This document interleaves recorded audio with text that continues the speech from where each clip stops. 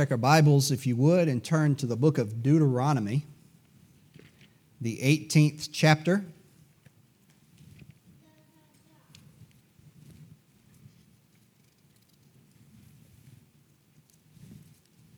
We'll start at reading in verse number 9.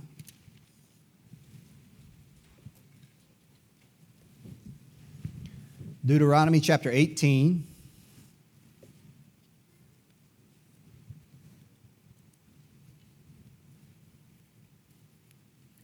Verse number 9. The Bible says this, Moses speaking, of course, to the children of Israel in what's called the second law, which is what Deuteronomy means. The second time just before they go into the promised land, just before Moses dies, when he is repeating the law of God to the children of Israel. Verse 9 says, "When thou art come into the land which the Lord thy God giveth thee, thou shalt not learn to do after the abominations of those nations. There shall not be found among you any one that maketh his son or his daughter to pass through the fire, or that useth divination, or an observer of times, or an enchanter, or a witch, or a charmer, or a consulter with familiar spirits, or a wizard, or a necromancer. For all that do these things are an abomination unto the Lord.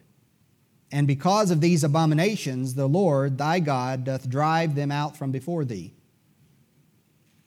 Thou shalt be perfect with the Lord thy God. For these nations which thou shalt possess hearkened unto observers of times and unto diviners. But as for thee, the Lord thy God hath not suffered thee to do so. Verse 15. The Lord thy God will raise up unto thee a prophet from the midst of thee of thy brethren, like unto me. Unto him ye shall hearken, according to all that thou desirest of the Lord thy God in Horeb in the day of the assembly, saying, Let me not hear again the voice of the Lord my God, neither let me see this great fire any more, that I die not. And the Lord said unto me, They have well spoken that which they have spoken. I will raise them up a prophet from among their brethren, like unto thee, and will put my words in his mouth, and he shall speak unto them all that I shall command him. And it shall come to pass that whosoever will not hearken unto my words, which he shall speak in my name, I will require it of him." All right, let's pray together. Lord, thank you for your word. Thank you for these words that have been preserved for us these many, many years through the time of Moses down to us. Thank you for your people. Thank you for the truth. Thank you for the gospel. Thank you for saving us. Thank you for giving us clear understanding. Thank you, Lord, for communicating with us, not leaving us to ourselves, but, Lord, intervening and interjecting yourself into our lives, showing us the truth, making us see where we stood with you, where you are, who you are, how you are. Lord, thank you for that. Lord, as we look at your word this morning, we pray for your blessing. Lord, we pray that you'd meet with us and teach us, guide us as we study the word of God and stir us up. Help us, Lord, to take these matters with great care and concern and seriousness and sobriety like you've told us to. Lord, I pray that you would help your people. I pray that you'd give me the grace to say what they need to hear, what I need to hear, and that you would truly meet with us and stir us up by your Spirit. In Jesus' name. Amen. Now in Deuteronomy chapter 18, verse 9, down through verse number 14, what you have are practices of what we would call, kind of lumped together, we would call them witchcraft, right? And of course, the Lord strictly forbid witchcraft in the Old Testament, here in Deuteronomy and other places as well. But if you look at all of these things, you might not know what all of these things have, what they all specifically refer to, but you have, in this case, you have, of course, one sending their son or daughter through the fire, which is a sacrifice, a human sacrifice. And then you have those mentioned who use divination, or an observer of times, or an enchanter, or a witch. These things deal with spells. They deal with potions. They deal with telling the future, fortune telling. And fortune telling comes in a lot of forms and fashions. Tarot cards, Other things, astrology, all those kinds of things deal with fortune telling. In other words, it's an attempt to understand what lies in store in future events. You have a charmer, you have a consulter with familiar spirits, and that's basically someone who tries to communicate with devils, or with what of course they don't usually call it that. Usually it's in the form of some other ancestor or something like that. And look, you don't have to go far. You can look on the Learning Channel and this stuff's blasted all over the place.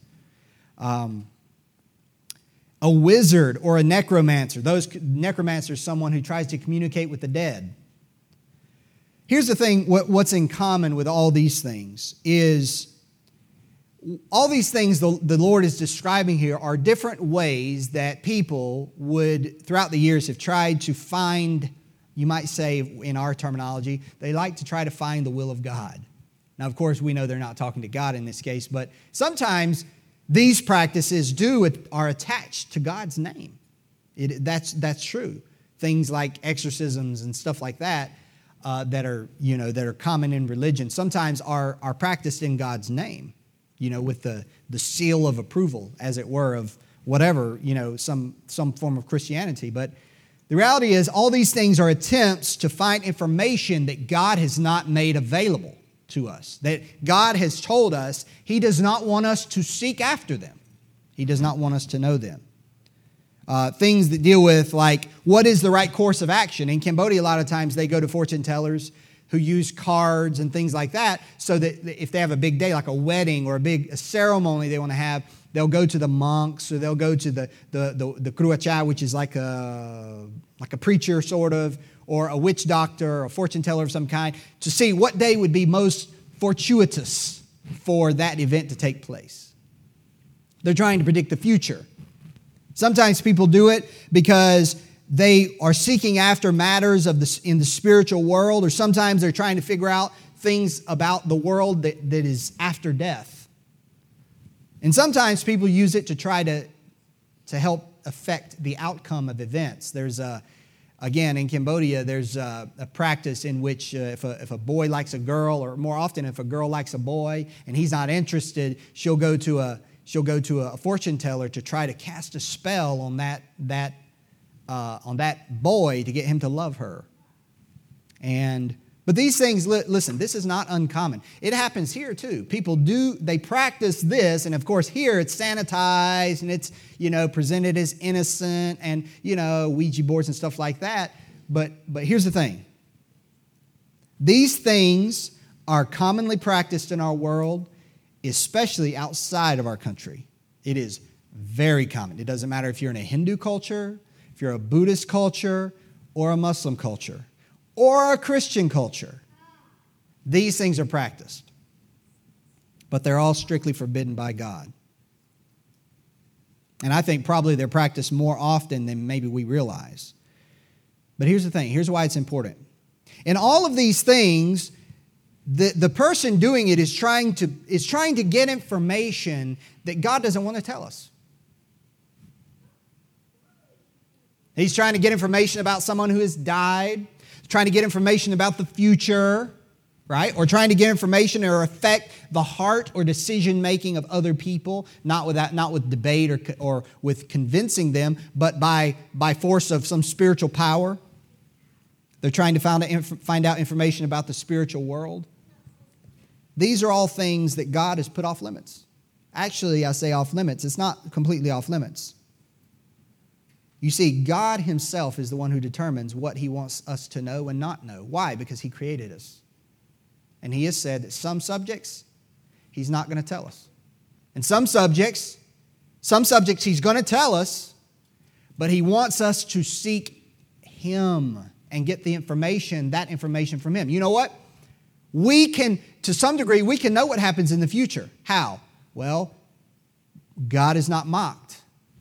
Whatsoever a man soweth, that shall he also reap. That's, in a way, a prediction of the future, is it not? So the Lord tells us that. He gives us principles about raising our children and how they might turn out, how they will turn out in Proverbs if they're raised according to Scripture. And then he tells us things that are going to happen in the future as it relates to eschatology and the doctrine of last things, his coming and such. He tells us certain things about that. He also tells us things that happen after we die, right? He tells us what angels are and what devils are and where people go when they die and how long they're there and what that place and condition is like. He even tells us what those that have died without Christ, what they are thinking. Luke chapter 16, does he not? He tells us what they're thinking, what they're saying. So the Lord does give us this information. Here's the thing. But God has chosen and determined to reveal those things himself. Not for us to go around him. And that's what this is about. People seeking these things outside of God. Because when that happens, of course, then you open yourself up to power that you don't really understand, that can control you. Demonic power. Because that's the one who really tinkers in those things, the devil. But in this context is where we get to verse 15. I had to say that to get to verse 15. Because in verse 15, the Lord says, the Lord thy God will raise up unto thee a prophet. A prophet. Now, what is a prophet? Because you notice in verse 15, the word prophet is capitalized. So this is not just any prophet. This is a specific prophet. This is a proper noun. This is a title of someone. Of one particular person. Not the regular prophets, but this is one particular prophet. But what is a prophet? By definition, you can see it in this. And if you hold your place here real quick and go back to Exodus chapter 7, you can see it plainly. If you would look at that real quick. Exodus chapter 7 and verse 1. To Moses, the Lord speaking about his going into Pharaoh and how Aaron is going to go with him. In Exodus chapter 7 verse 1, the Bible says, and the Lord said unto Moses, see, I have made thee a god to Pharaoh. Now don't read too much into that. He's using a comparison, obviously. And Aaron thy brother shall be thy prophet. You see that? So in this case, the Lord is using a comparison to help Moses understand the way he wants this to work. So to Pharaoh, Moses is going to be like God. And he's not going to speak directly. God's going to give Aaron to Moses, and Moses is going to hear from God, and he's going to speak as God to Aaron, and Aaron is going to in turn speak for him. Look at verse 2. Thou shalt speak all that I command thee, and Aaron thy brother shall speak unto Pharaoh, that he send the children of Israel out of his land.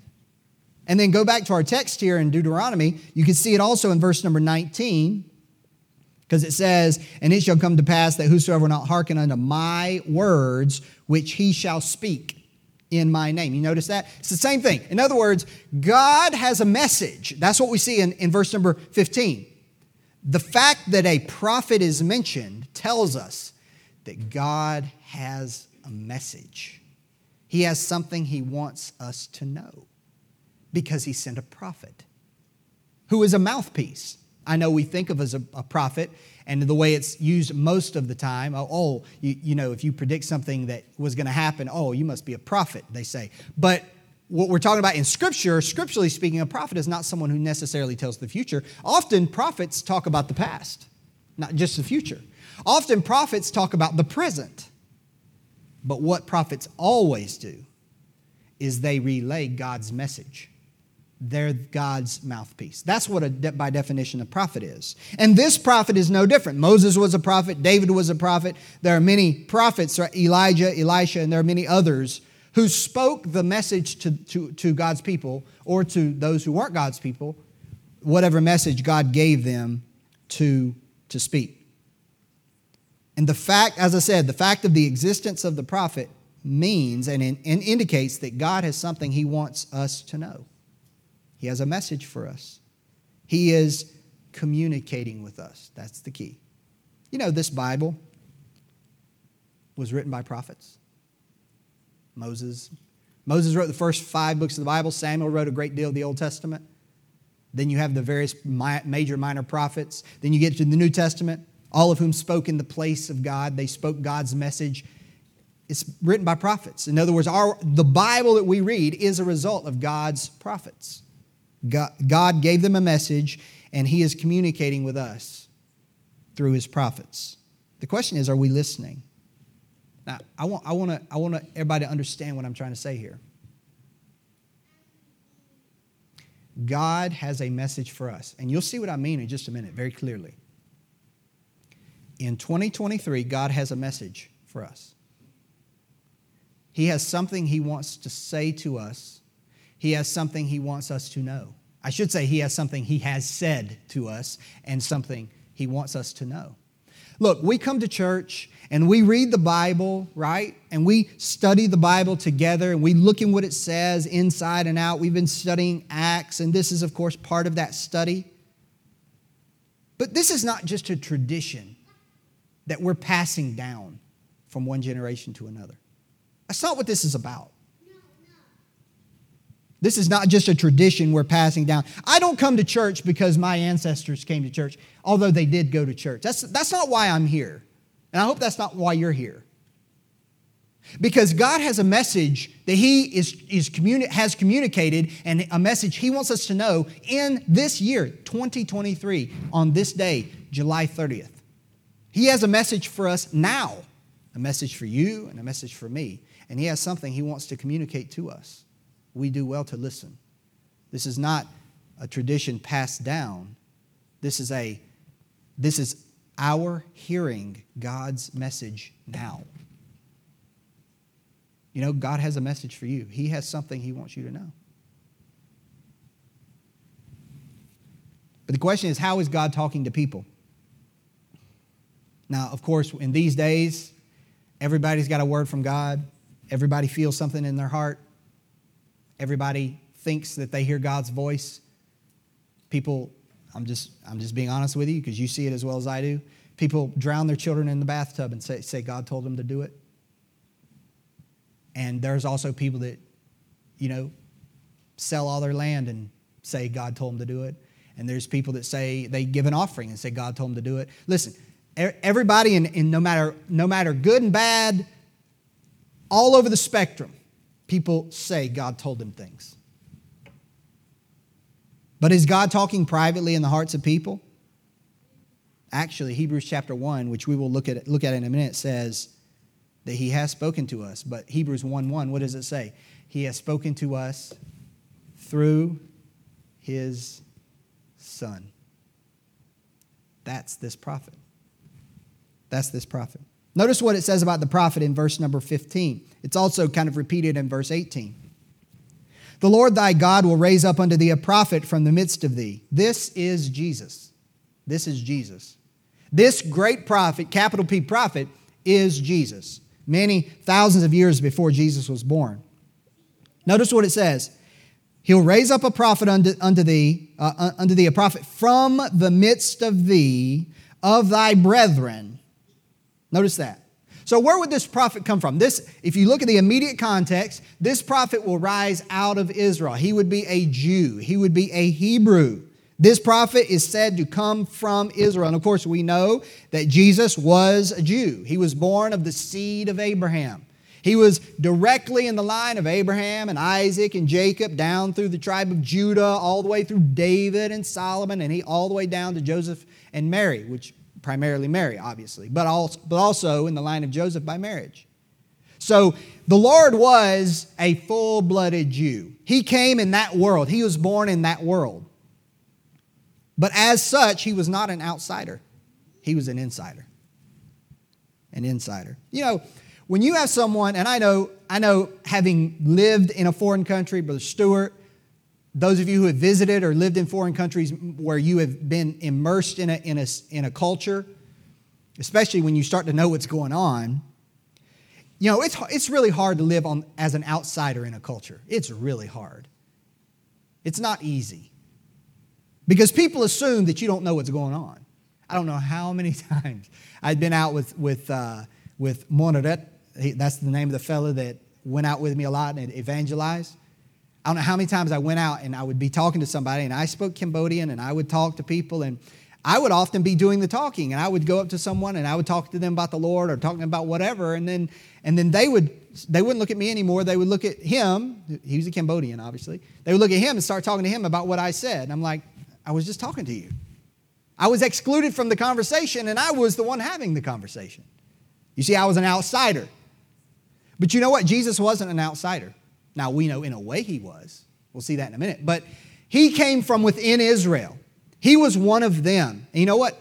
Because of that, nobody in his time, in his day, could pull the wool over his eyes and he not know what's going on. He really knew what was going on. He knew about the religion. He knew how the Pharisees were fakes and the scribes were fakes and hypocrites. He knew about people's motives and why people did what they did. He knew all about that. And you know what? That's one of the reasons people hated him, especially those who were involved in sin, is because there was no tricking him like you could an outsider. That's what we do. We put on a happy face. We look nice. We're polite. Southerners, I saw a map yesterday.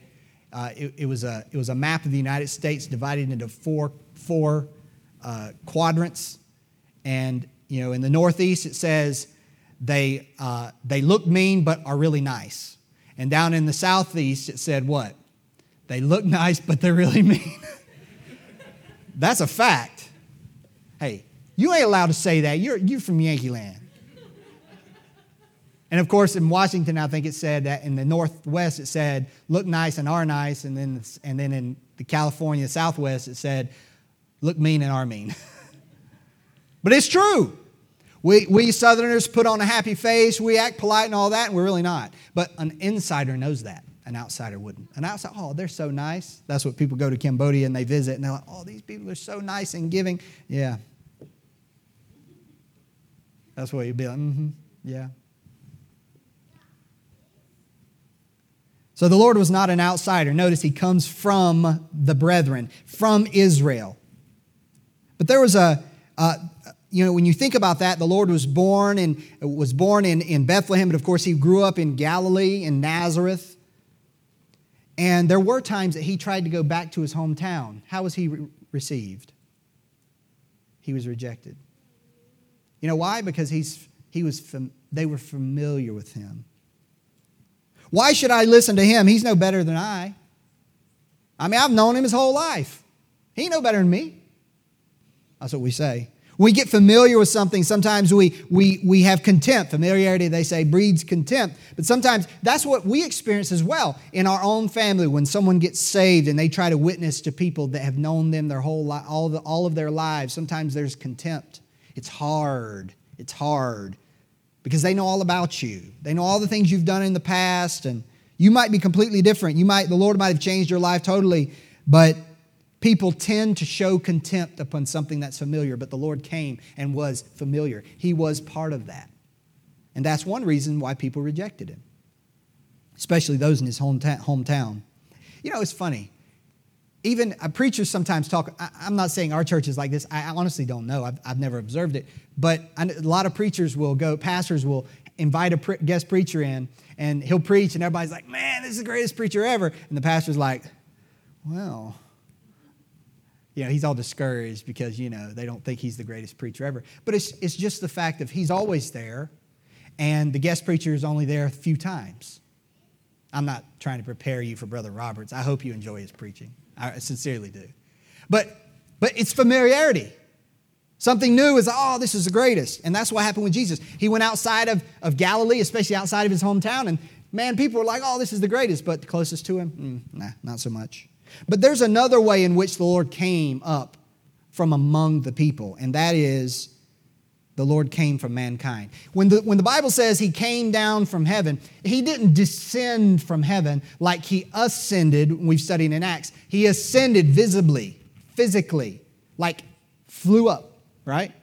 But when he came down from heaven, he said, I came down from heaven not to do mine own will, but the will of him that sent me. He came down, but how did he come? He came how? By what means? By a birth. He came down from heaven into the womb of a virgin, Mary, and was born. That's how he came into the world. But you know what? That means he's a person. He's a human being. He has limitations. This is the humanity of Christ.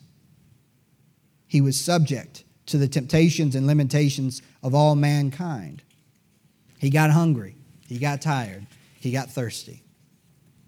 Now, verse number 16, we'll see more about that in a second, but verse 16 says, Now he says, the Lord says, I'm going to raise a prophet. I'm going to raise a prophet unto you. And here's the reason. According to all that thou desirest of the Lord thy God in Horeb in the day of the assembly, saying, let me not hear again the voice of the Lord my God, neither let me see this great fire anymore, that I die not. The Lord says, this is why I'm going to send you a prophet. He's going to speak for me. Of course, this prophet is Jesus. That's been established. You know why? Because in Exodus chapter 20, you read the Ten Commandments, and then right after the last of the commandments, the Bible says that the people removed from the mountain.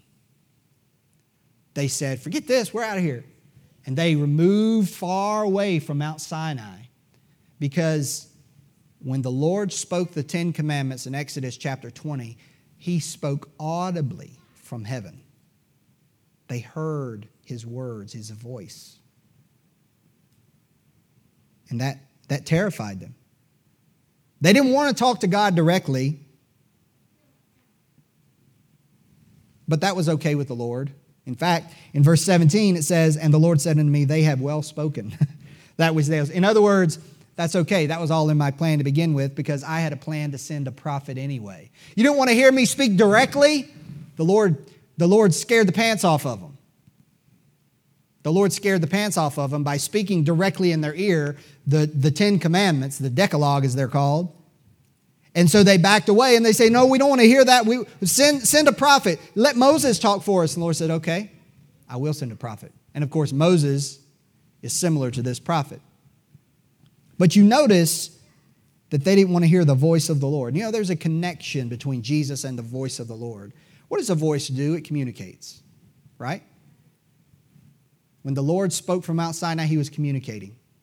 He was using words to people's ears to communicate His will. When Jesus came into this world, John chapter 1 says that He was, in the beginning, was the Word.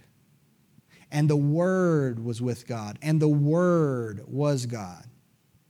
The Word. Why is Jesus called the Word? A word is a medium of communication.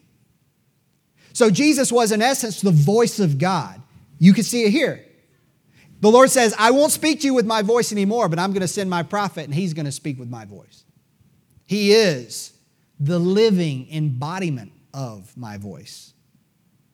So when Jesus speaks, we're hearing God's voice just exactly the same as the children of Israel heard it on Mount Sinai. But notice it says in verse 18,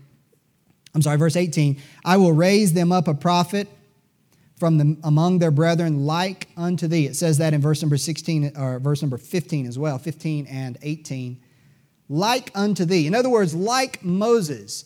This special prophet, who is Jesus, would be like Moses. Think of the ways that Jesus was like Moses.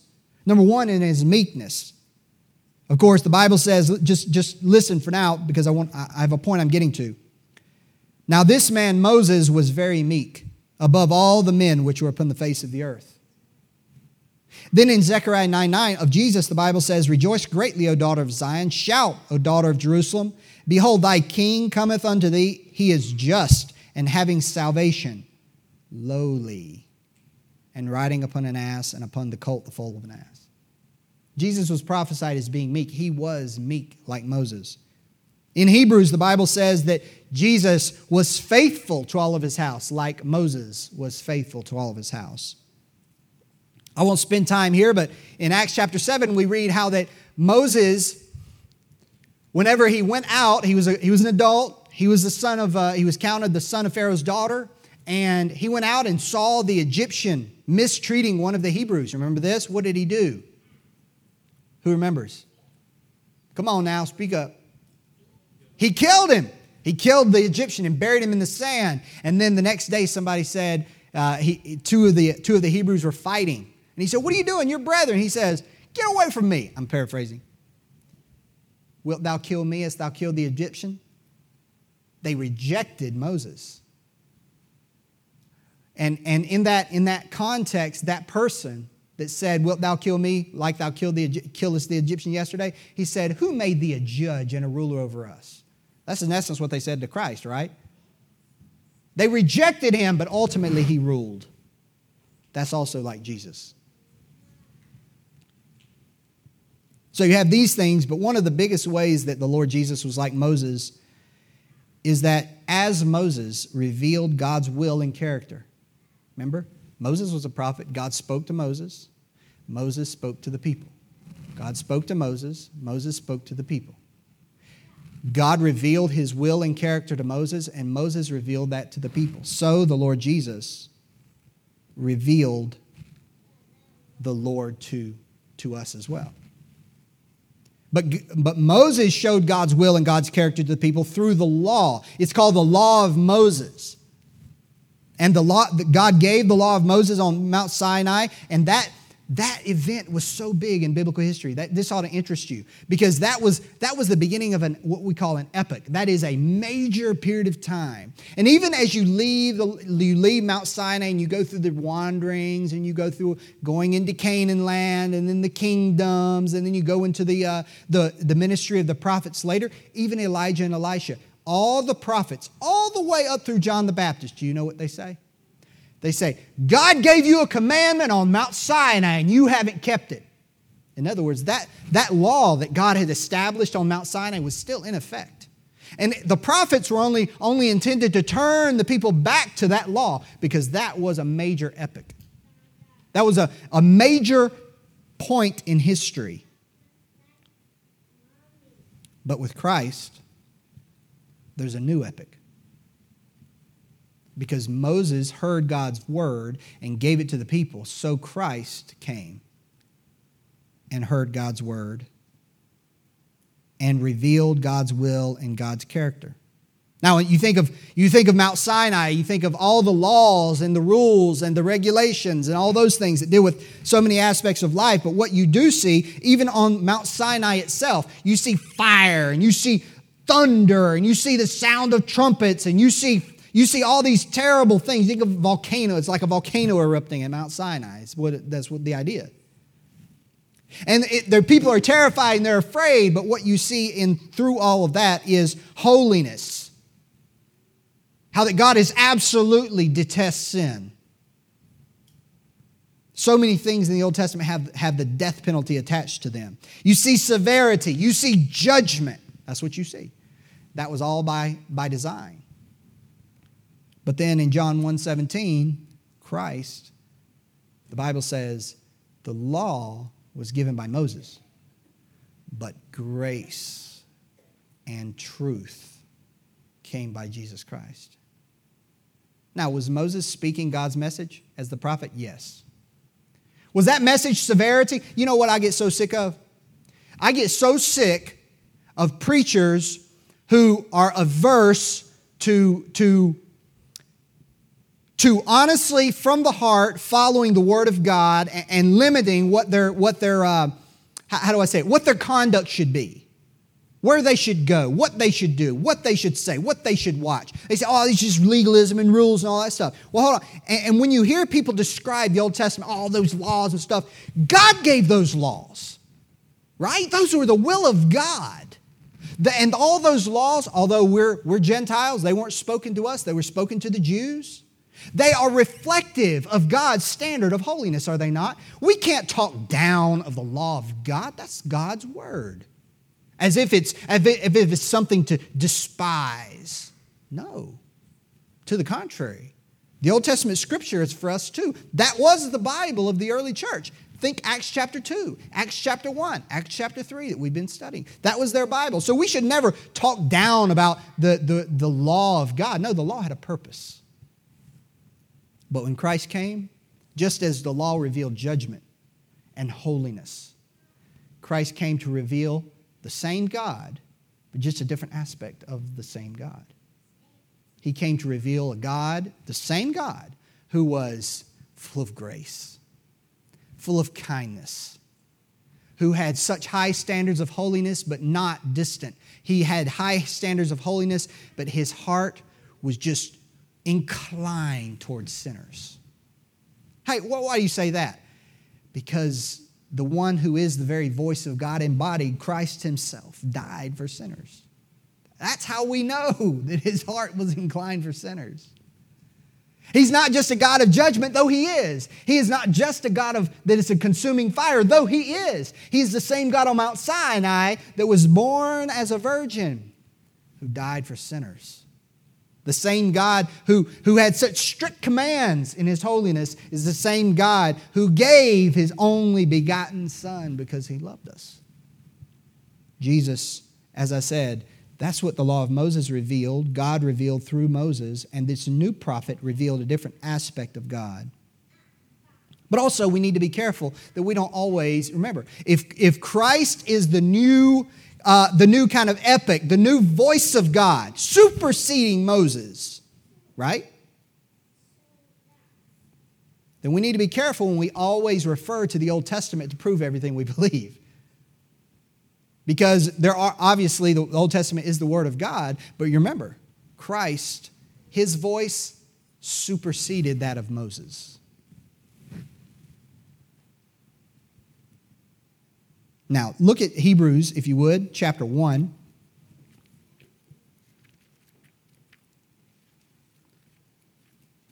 I want to show you how this overlaps a little bit.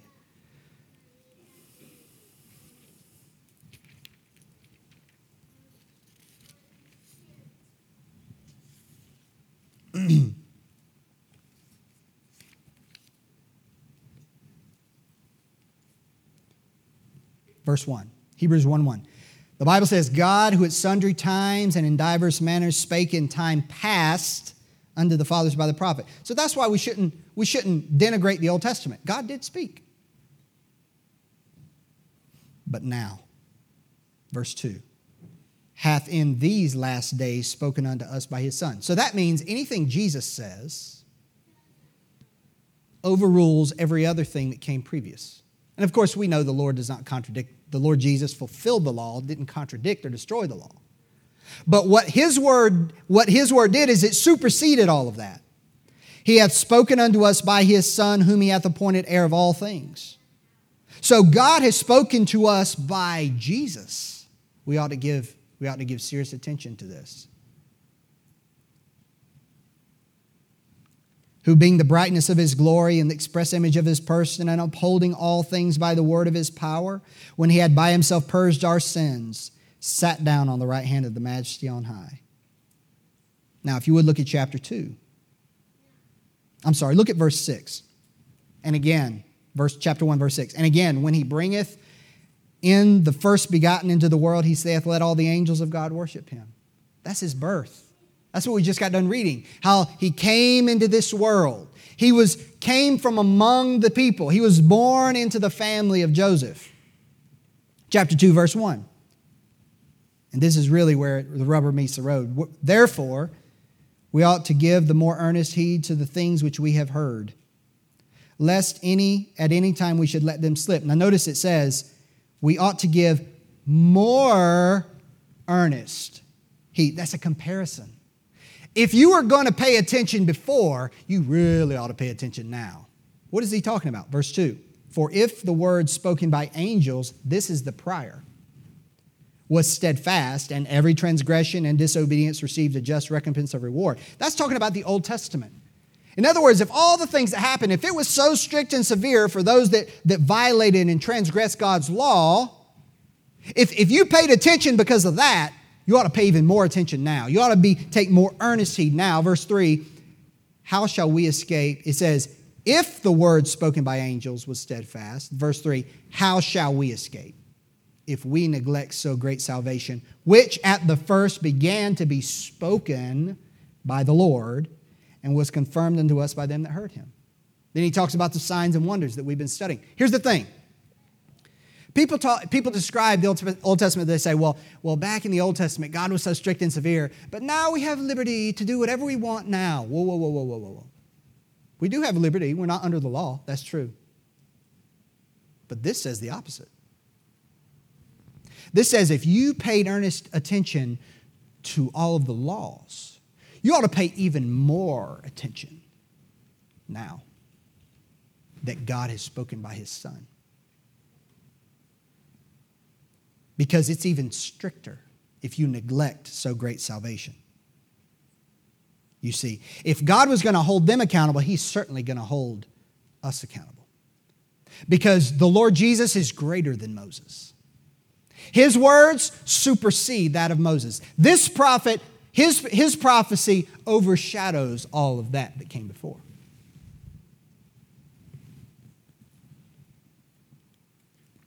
Now go back to Acts chapter 3 and we'll finish. Connecting it back to our study, there's a reason why I wanted to study Deuteronomy, because it relates to what we've been studying in Acts.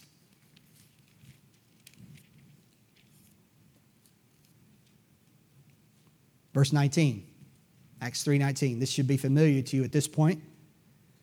Peter says to the Jews there in his sermon, "Repent ye therefore and be converted, that your sins may be blotted out when the times of refreshing shall come from the presence of the Lord. And He shall send Jesus Christ, which before was preached unto you, whom the heaven must receive until the times of restitution of all things, which God hath spoken by the mouth of all His holy prophets since the world began. For Moses truly said unto the fathers, A prophet shall the Lord your God raise up unto you of your brethren,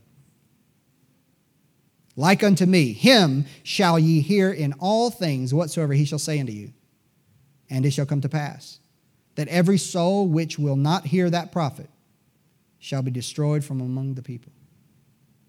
The reason why I wanted to look at Deuteronomy is because Peter's quoting Deuteronomy. And he's saying essentially the same thing. He's saying you need to repent.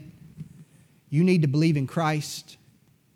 Because if all that under the law the Lord recompensed and repaid every transgression and was strict and severe, how much more?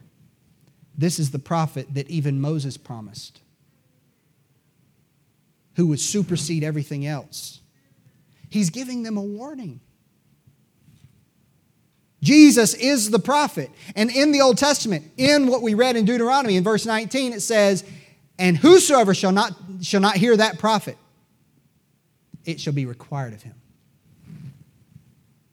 The resulting judgment for those that reject the voice of the Son of God.